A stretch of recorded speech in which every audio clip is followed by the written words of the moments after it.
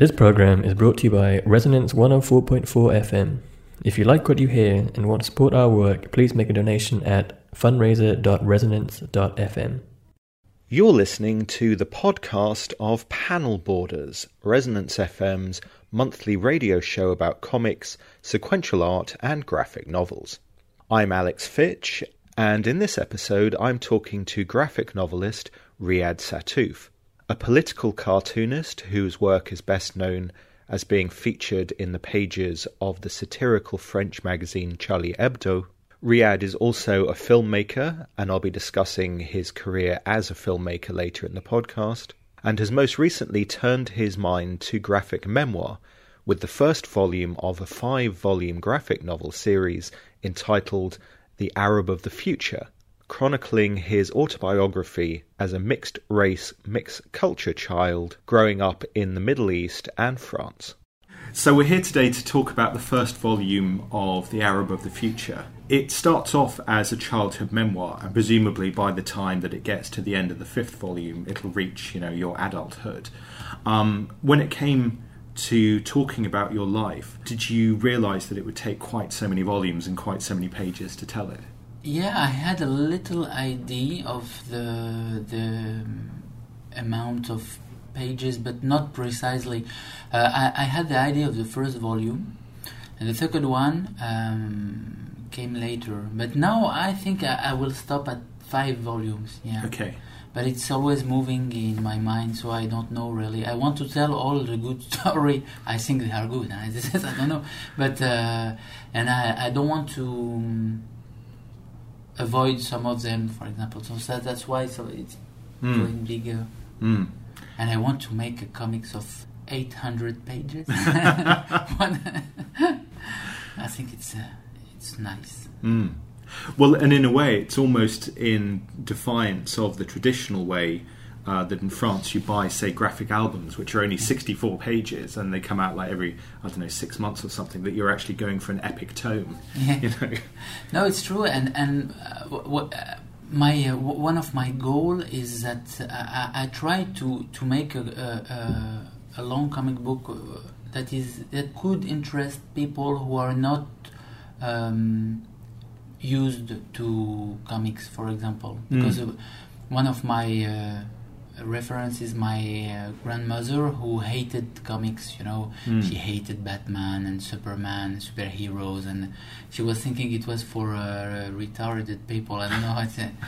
And that complexed me a lot, because I was always thinking, what kind of book could I make to please her? It's just she wanted to read it, so I tried to do this in The Arab of the Future. Not just I try to exclude nobody, And it's true that in France, for example, you have the small albums, big small albums with 46 pages, and this is a reference in France, and it became an outsider category in the comics. I don't know. There is a comic world and people who read real real books and I would like to unite to try to participate to unite the two worlds.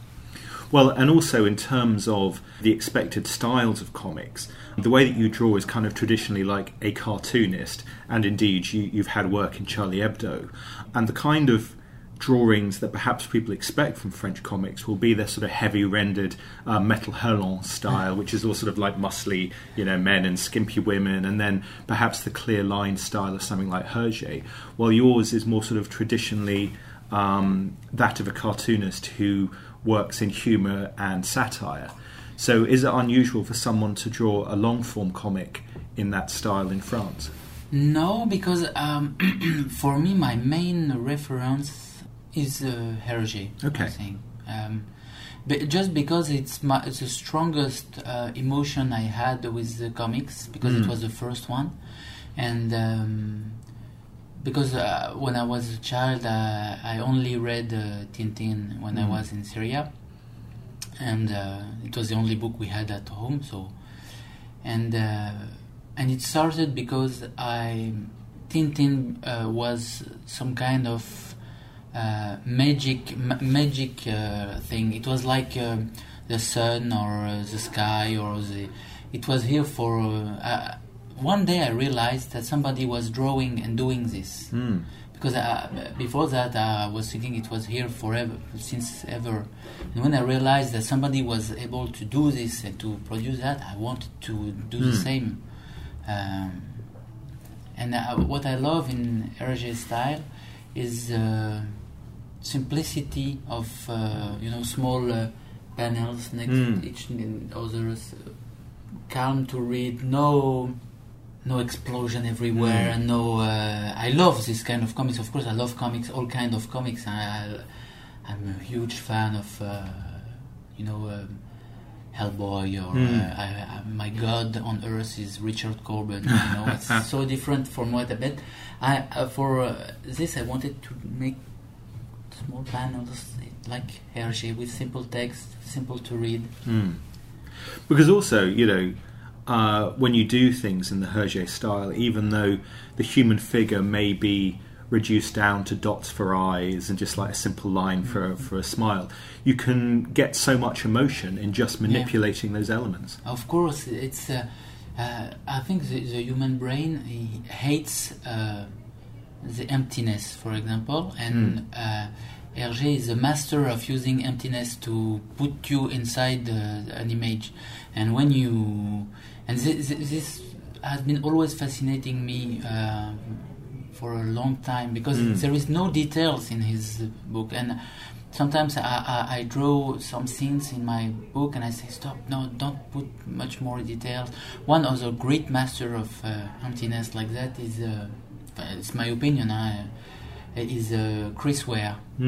He's for me, he's the greatest cartoonist living today, and with his powerful ability to show emptiness, so the mind of the reader come inside this emptiness, and you feel things that other comic books cannot make you feel. I don't know. This was kind of my goal. I want to try to follow those masters.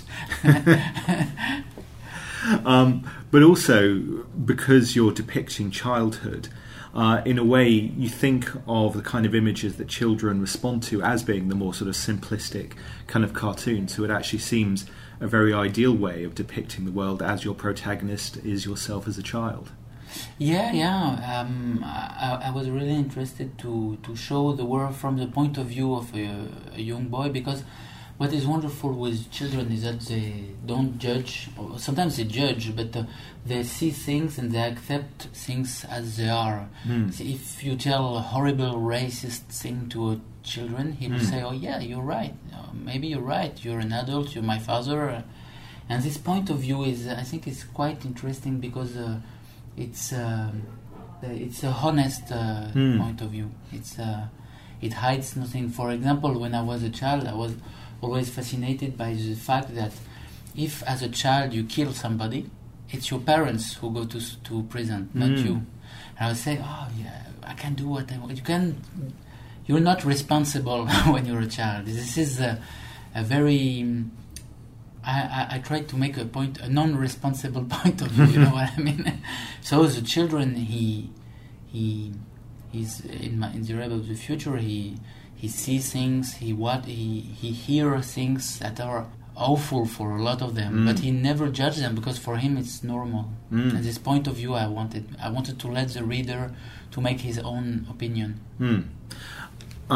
So as you continue the series, do you think you might change your drawing style as your character gets older to reflect a more adult point of view, or do you think you'll keep it the same? I don't know. I think the style of the drawings evolved by himself. I don't know. It's like a living creature. I don't know. Sometimes in the pages there is 2 or 3 different styles. For example, sometimes if I have to draw precisely a face, the drawing will be much more realistic a little bit, and sometimes just for somebody who is passing, it will be only dots for eyes. It's I don't know. I try to not intellectualize too much this point, the style of drawing. But it's interesting that something that your younger self in the book is shown to have an aptitude for drawing, for actually doing recognisable images of other people, even when very young. But then in order to assimilate with your peers, you stop drawing and just sort of scratching on paper. I mean, how long did you spend kind of not drawing as a child, before you got back to it? No, it was one of my my goal to tell a little bit the story of how we can become a drawer, or how we can. All the children, they love to draw, and some of them, and I think for me, sometimes adults, they use the term "he's gifted," like paranormal force told you will be wonderful in that art, you will be, and I think it doesn't exist. It's only, and I show it in my book, because one day I've drawn a face of a man. It was a very children face, and my grandmother, she looked at that drawing and she saw in it the face of a French president who is called Pompidou, and she looked at me and she said, "What? Draw Pompidou?" And then I said, I didn't know what it was, and she took the drawing to my father and said, "Look, he drew Pompidou." My father, who was interested in politics, said, "My God, it's true, it's Pompidou. What did you draw?" And I replied, because I heard them say, I said, "Pompidou," and in their eyes I saw that I was a genius. A genius because I knew who was Pompidou, a genius because I was able to draw Pompidou, and this is the look in their eyes that I try to find again and again by drawing. You want to impress people, to show people that you want them to look at you as you are non-human, you are an exception. And I think this is what I'm still doing today. I'm drawing Pompidou, and people read my book and say, and this is it's quite ridiculous in a way to become a cartoonist for it. But I think it's the majority of, it's a simple story that leads what you do in life. It's seeking for love, maybe, I don't know. But it was interesting, like I said, that in order to fit in with your peers, you had to kind of scratch out the drawing because you didn't want to appear special. Exactly, because I realized I wanted to be special for my family, but for the others, it was very difficult to be better than them. I don't know how to... if I was started to draw a face or something, and the child next to me, he was, scratching his sheet like that, and he was thinking he was doing the good thing. So everybody was doing this, scratching. So I said, okay, I have to make like everybody, because if not, they will not talk to me, and this is what I've done. Maybe reading too much into the kind of work you do, and the way that the book is all about having mixed heritage, that you're sort of caught between the French world and the Middle Eastern world. It's interesting that you did a slice of life strip for Charlie Hebdo, where it's all about real life and depicting scenes from real life, and presumably the majority, if not all, the other cartoons in the magazine are just kind of satire. Is that an unusual thing for someone to do, sort of a realistic strip in a satirical magazine in France? I think because for me, I'm not able to make satirical drawing. For example, I cannot draw David Cameron on his yacht. It's this kind of drawing is not my style, and it's not what I like. I draw comics. I love comics. I love succession of panels and with a story and graphic style various. So I don't know. It's, for example, now I'm making a comics for a French newspaper called Le Nouvel Observateur, l'Obs, and I'm the only comics of the magazine also. Right. So it's I don't know. It's my way of expression. I can't do something else. And I'm always very happy to bring comics in places where there is no comics. This is, I don't know, I love that, because a lot of readers, they don't really like comics, and if you show them, they realize that they can read it. They are able, it's easy, and it's not only stories of muscular superheroes. And, which I love, by the way. Yeah. But it could be other thing. But I suppose what I was getting at is just that, in the way, being mixed culture isn't dissimilar between your comics having a style that's associated with humour, but actually is telling a story that's about realism. So it's combining two unexpected things. Yeah, maybe. It's true that it's not really intellectualized. I'm not... maybe it's true, yeah. I love humor, but I love dark humor. I love humor about sad things. I don't know. It's... what is the term? English term? It's black. Black humor. I think. Black humor. It's. I'm a big fan of millions of people, but from Ricky Gervais, for example. This kind of it's funny and depressing also, and tells about life. It's. I don't know. I love this style of point of view on things. You also made a few films. And the most recent one you did, Jackie in the Land of Women, and indeed, actually, it reminds me of another work of yours about circumcision. That they're both satires about the way that kind of gender politics has an influence on our lives. So even when you're doing fantastical tales, I guess there's an element of real life commentary that you're bringing to your stories. Yeah, maybe. Yeah, it's true that Jackie and the Woman Kingdom was a commercial failure. Nobody went to see it. But it's true that I'm really interested in the. I'm not really interested in religion, for example, and for belief and things like that. It's. I don't think it's the main.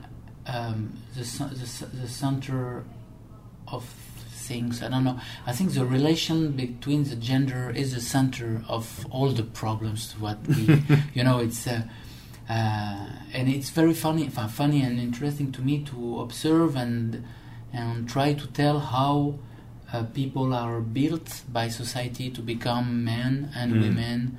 And if you're a little bit different and you don't want to be built like that, you are excluded or not, and this is very interesting. I think I don't know. It's this is what interests me a lot. Well, I mean, other people who have interviewed you about the Arab of the future have tried to get you to talk about your politics, and so far you've always said that, well, it's the story of a child and he sees things the way that children see things. But obviously readers are going to read things into it, so that when they see the boy in the Middle East, he seems to be undergoing far more kind of brutal experiences, like being pelted by stones by the children, and then when he's in France, it's a bit more genteel. I mean, does it worry that people are extrapolating a meaning, even if you don't want to be drawn on it publicly? Not really. It doesn't worry me, because I'm telling things I've seen that... now with YouTube, you can find hundreds of videos that are similar to what I'm telling. So it's not. How can I say? I'm not feeling myself responsible of protecting, point of view on people and things like that. This is gonna be a long story, and. In the other volume, I would speak about France, and people will say, he's seen this also in France, and blah, blah, blah. And of course, now it's the first volume, it's happening in the Middle East. It was I've seen real brutal things, and it was a rural life, rude rural life, and I think it deserved to be told as I've seen it. There is plenty of stories about rude rural life in Europe, 19th century. For example, Prosper Mérimée in France. I'm not comparing myself to them, but they told story, of people living in village and killing each other and killing animals and being very cruel. And for example, Dickens made this also with stories. You have very brutal elements inside. And but the Middle East, there is no things like that. So, and I don't want to make a book that represents the Arab world. I think everybody wants. I think because there is no real stories from that part of the world. People, each time there is a story coming and telling about that, everybody wants to be the definitive big stories on the Arab world. Yeah, I think it's. Each story is a real part, a small part, and it's, I'm just adding my testimony. I don't know, and I let the reader to enlarge himself, because reading my book, he will be convinced of something in the first one, and the second volume he will say, "Oh, but it's not what I saw," and the third one he said, "Hey, yes, it's there," and the fourth, "Oh my God, no!" It's always there is no one truth. I think. Well, except I suppose. The truth of the innocence of children, that they take things at face value. Well, no, but I mean, you talked about Dickens. I mean, and if you think of, his child protagonists, like Oliver Twist, growing up in an orphanage and finding the kind of brutality of that life. Pip in Great Expectations, letting a convict into his house because he just treats him as a human being without preconceptions. It means that you are leaving the narrative open to an ambiguous reading, because you're not imposing an adult's point of view on the story. Yeah. This is what I'm trying to do. I know that some readers will read, but I have to tell a special message. My readers are all extremely intelligent. I've never met stupid readers of my comics. Yeah, I've met maybe two who didn't like it and they were stupid. But my readers, they like human stories. They know that life could be hard sometimes for people, and they think all the people are equal. And when I was in Syria, all the children I've met were extremely intelligent children. They didn't have the chance to be born in a rich country but they were very smart, and so I don't know. I'm telling about life conditions, not. I think my readers understand that. Well, I mean, it seems to be a type of graphic storytelling that's really popular at the moment is the memoir. And maybe it's because we're so used to comics being about spaceships, about superheroes, about, red demons who work with, the American forces. Exactly. Red demons. Well, because you said you were a fan of Hellboy. No, I love it. That maybe because truth is stranger than fiction in a lot of cases, once you start putting a memoir into comic books, those kind of stories become unusual just because the medium they're presented in. Yeah, maybe, yeah. It's true that, for example, the story of the Arab of the future, I told about it for 10 years when I was... because in France I've made comics for 15 years, and I had interviewed, and in interviews I was telling, I was my childhood in Syria and Libya, and I lived in a small village. And people were not so interested in this, they were saying, okay, maybe. And when I put it in with image and story, and all people realized and said, oh my God, this is it. So I think comic medium is an incredibly powerful media. It's quite stupid to say that, but because all comic artists say that, but it's comic book is the first language of human. It's very in the caves. People were telling the story to each other using drawings. It's I don't know. All in ancient Egypt, it was drawings, and it's.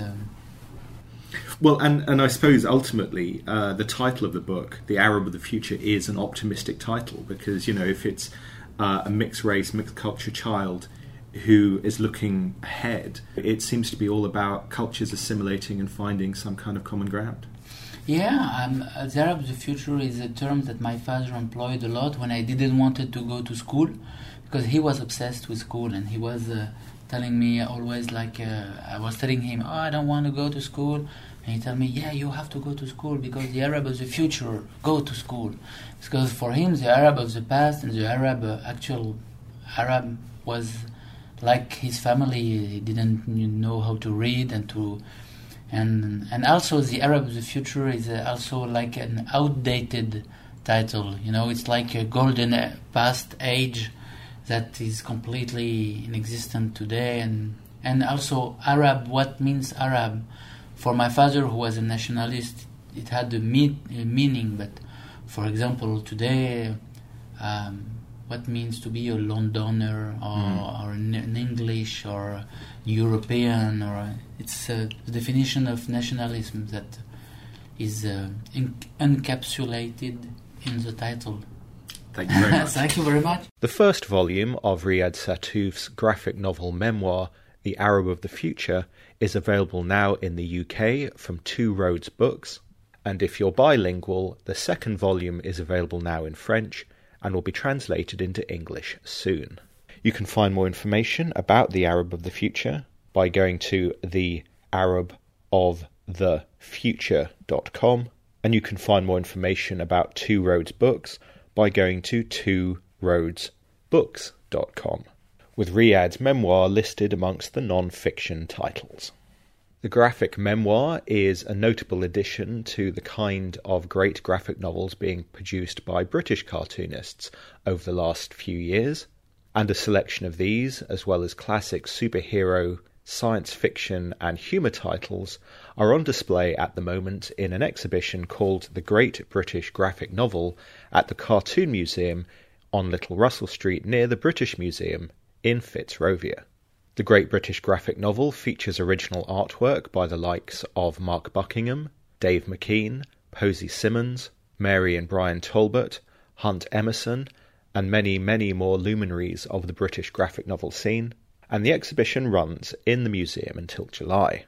There are various free and paid events taking place alongside the exhibition, including free 10-minute talks by Dr. Monica Walker, who will be highlighting various titles that are being exhibited in the show, including Hunt Emerson's adaptation of Lady Chatterley's Lover, which will be in discussion at noon and 3 p.m. on the 7th of May, Alan Moore and David Lloyd's V for Vendetta, which Dr. Walker will be discussing on the 22nd of May, and there will also be talks on Brian Talbot's The Adventures of Luther Arkwright and The Tale of One Bad Rat in June. On the 4th of May, Brian Talbot and Mary Talbot will be at the Cartoon Museum from 6:30 p.m. talking about their latest graphic novel, The Red Virgin and the Vision of Utopia, which chronicles the life of Louise Michel, the revolutionary feminist who fought for the Paris Commune in 1871. And then on the 12th of May, as part of the nationwide Museums at Night event, from 6:30 p.m. there are live events, interactive workshops, talks by artists, experts and more in the museum as part of their graphic novel night. Alongside the Great British Graphic Novel Show, there's also an exhibition currently running at the Cartoon Museum looking at the art of classic Doctor Who novels, featuring the work of artists such as Chris Achelios, Andrew Skilleter, Roy Knipe, Jeff Cummins and more, and the exhibition runs until the 15th of May. For more information about all Cartoon Museum, exhibitions and events, please go to cartoonmuseum.org.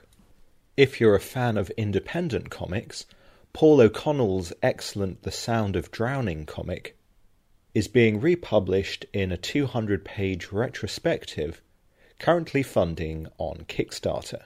Featuring O'Connell's terrific satirical fumetti strips, as well as choice examples of his and Lawrence Elwick's music comedy Charlie Parker Handyman, The Sound of Drowning is an excellent comic worth picking up, showcasing one of the finest talents of British comics over the last decade. O'Connell has announced that he may be retiring from the medium, so this is a great opportunity to pick up a collection of his bravura strips. You can fund The Sound of Drowning by going to Kickstarter and searching for The Sound of Drowning, with such perks including signed copies of the book, CD soundtracks, A2 posters and much more. It only costs £1 to contribute a little to the collection, or print copies start at £15. The Kickstarter campaign runs until the end of May, and is well worth a look. Next Saturday, the 7th of May, is Free Comic Book Day, with events taking place at various comic book shops across London. At Gosh Comics, 1 Berwick Street, Soho, they have a kids' workshop from 11 a.m. to 2 p.m, featuring artists John Allison, Emma Viacelli, Rachel Smith, Gary Northfield, Joe Deci, Mark Ellaby, and many more, which includes window painting and a draw with the artists, table for kids. Then from 3 p.m. there is a signing by Guardian cartoonists, Tom Gould, Simone Lear, Krent Abel and Stephen Collins. From 5 p.m. they have various Image comic book creators in store, including Kieran Gillen, Christian Ward, Tula Lote, Caspar Wingard and Dan Walters, who will be signing their work from 5 till 6. And then from 7 p.m. there's a launch party for the various new titles being published by Avery Hill, including artists Rachel Smith, EDOP, Matt Swan and Owen Pomery. You can find more information about all Gosh events by going to goshlondon.com. At Forbidden Planet on Shaftesbury Avenue, they have a signing of the new Punisher comic by artist Steve Dillon on Wednesday the 4th of May from 6 p.m. And then as their Free Comic Book Day event, they're celebrating Doctor Who comics, with writers Cavan Scott, Rob Williams and artist Rachel Stott in store, signing a Forbidden Planet exclusive variant of the Free Comic Book Day Doctor Who comic, and that's from 1 p.m. on Saturday. Just down the road at Orbital Comics, 8 Great Newport Street, their Free Comic Book Day event features the latest Free Comic Book Day 2000 AD special edition, with artists Hannah Berry, Henry Flint, Alec Worley, Danny, and writer Peter Milligan plus editor Matt Smith in store from 2 p.m. You can find more information about Orbital Comics by going to orbitalcomics.com. Obviously, if you want to pick up free comics from any of these shops, it's advisable to get to the branches as soon as possible before opening, before they run out of stock. Panel Borders was recorded, edited and introduced by Alex Fitch. It's a Panel Borders production and will be back next week on Tuesday the 10th of May at 8 p.m. on Resonance 104.4 FM and DAB, where I'll be talking to various creators who have worked on Avery Hill publications. And for all previous episodes, please go to our blog www.panelborders.wordpress.com. Thanks for listening. This program has been brought to you by Resonance 104.4 FM. If you liked what you heard and want to support our work, please make a donation at fundraiser.resonance.fm.